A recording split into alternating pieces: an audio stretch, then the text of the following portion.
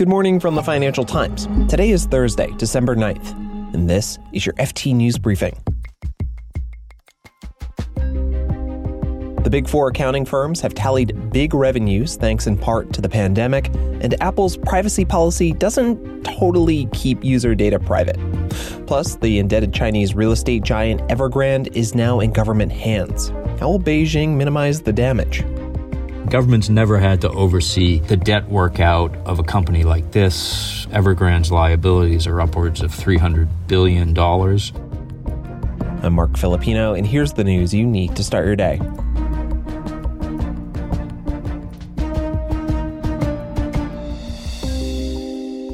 The Big Four accounting firms have posted their strongest financial performance since the accounting scandal that led to Enron's collapse nearly 20 years ago.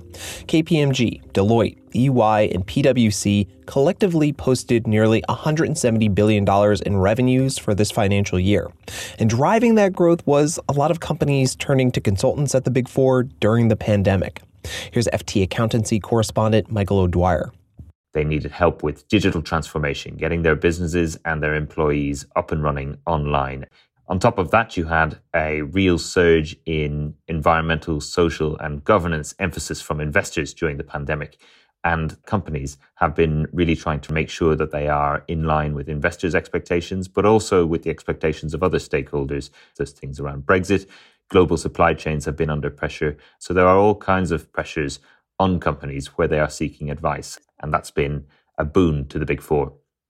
But as demand for consulting services increases, is there still concern about conflicts of interest? I mean, wasn't the whole lesson from Enron that accountants may not be able to rigorously or, even objectively check a company's books if it's trying to keep them as a client? It's a good question. I think the first point to say is that in the wake of Enron, three of the Big Four more or less sold off their consulting businesses in order to avoid that very problem. However, over time, they have rebuilt those parts of their business very successfully through a combination of organic growth and by acquiring other businesses.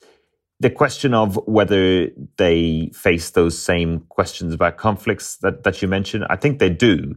They are certainly more conscious of it now. They are slower and sometimes refuse to take on consulting work where it relates to audit clients.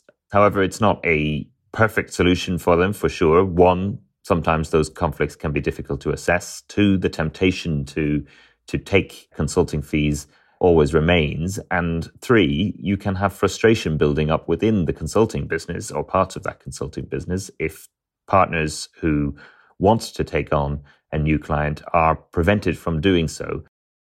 Michael O'Dwyer is the FT's accountancy correspondent.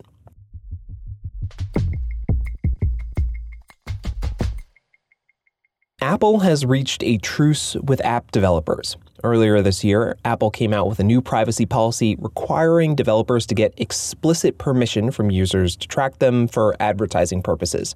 As you might expect, most users opted out, and many companies lost huge chunks of their ad revenue. But as the FT's Patrick McGee has found out, apps have been taking a loose view of those rules and can still get your data. I would say there have been two wildly different interpretations of what Apple's rules have meant, even before they went into effect. And so in my mind, there's sort of a strict interpretation and a loose interpretation. And I think for a long time, I really thought the strict interpretation was the correct one, which was basically saying, hey, if you're an iPhone user and you opt out of being tracked, then essentially your data should no longer be leaked to these opaque third parties that you don't actually have a relationship with.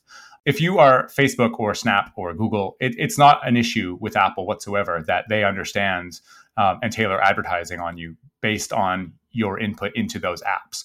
What Apple is against is that they can also know how you operate as you move from app to app. And the controversy is whether your phone should cease to leak anything, or whether these companies are allowed to continue, quote unquote, tracking you so long as they are doing it at a group level, a cohorted level, an aggregate level, where they promise that, the user level data is always anonymized. And I think this has been a debate for many months. And my contention more or less is that this looser interpretation has won the day insofar as Apple has taken no enforcement action against it, and it's widespread. Patrick McGee covers Apple for the FT. He's based in San Francisco.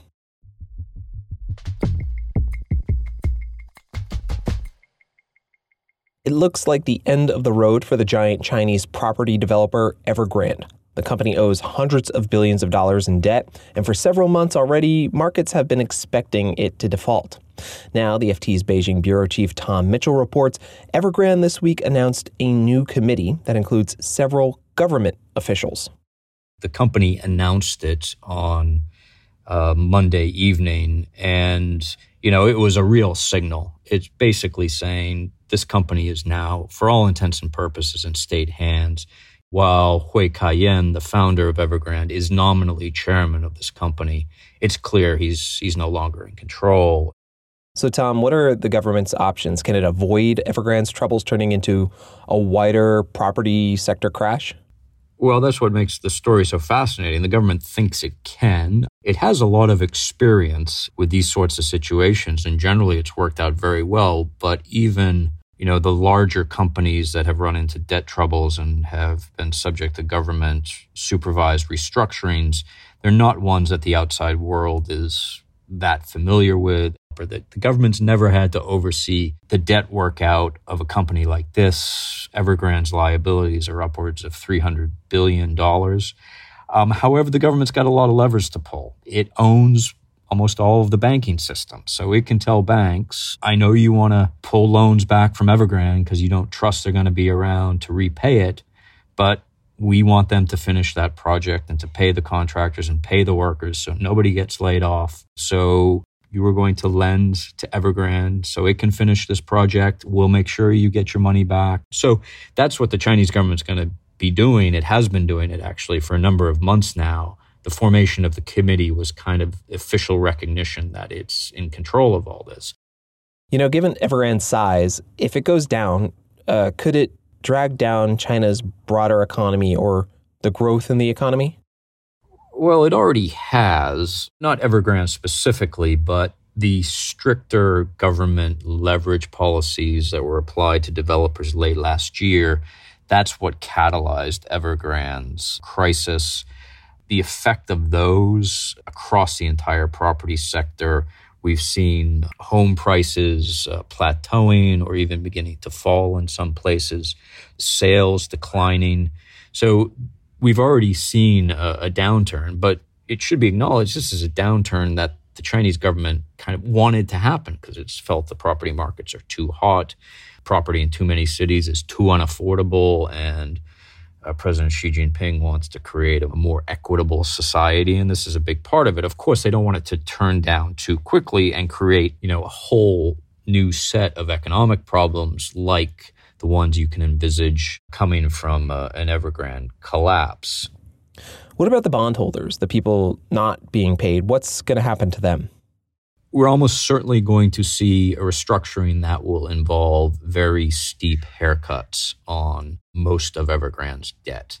However, the debt has fallen, over recent months. So some of the bonds that it looks like will trigger a formal default this week, I think they were trading already at, 20 to 30 cents on the dollar. So bottom feeders who came in and bought the debt very cheap, they may do okay in a workout situation. They might even make a little bit of money through this process. But if you bought Evergrande bonds at, 90, 95 cents on the dollar or par, you're looking at huge losses. And to be honest, especially if you're an overseas bondholder, the Chinese government doesn't care about you. You are at the bottom of their list. They want to make sure Chinese retail investors who are owed money by Evergrande get paid, Chinese contractors get repaid, Chinese banks get repaid, probably Chinese bondholders even get repaid, certainly before international bondholders. So it's going to be a very nervous process for Evergrande's overseas creditors.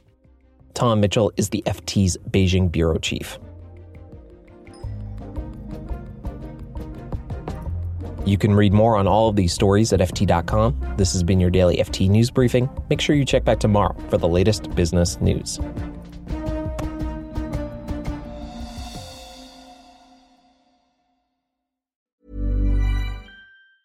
Hi, this is Matt and Sean from Two Black Guys with Good Credit.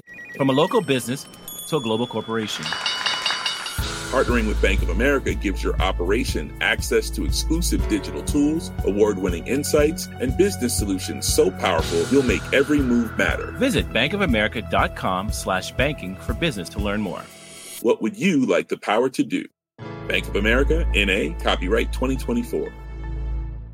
Hi, I'm Daniel, founder of Pretty Litter. Cats and cat owners deserve better than any old-fashioned litter. That's why I teamed up with scientists and veterinarians to create Pretty Litter. Its innovative crystal formula has superior odor control and weighs up to 80% less than clay litter. Pretty Litter even monitors health by changing colors to help detect early signs of potential illness. It's the world's smartest kitty litter. Go to prettylitter.com and use code ACAST for 20% off your first order and a free cat toy. Terms and conditions apply. See site for details.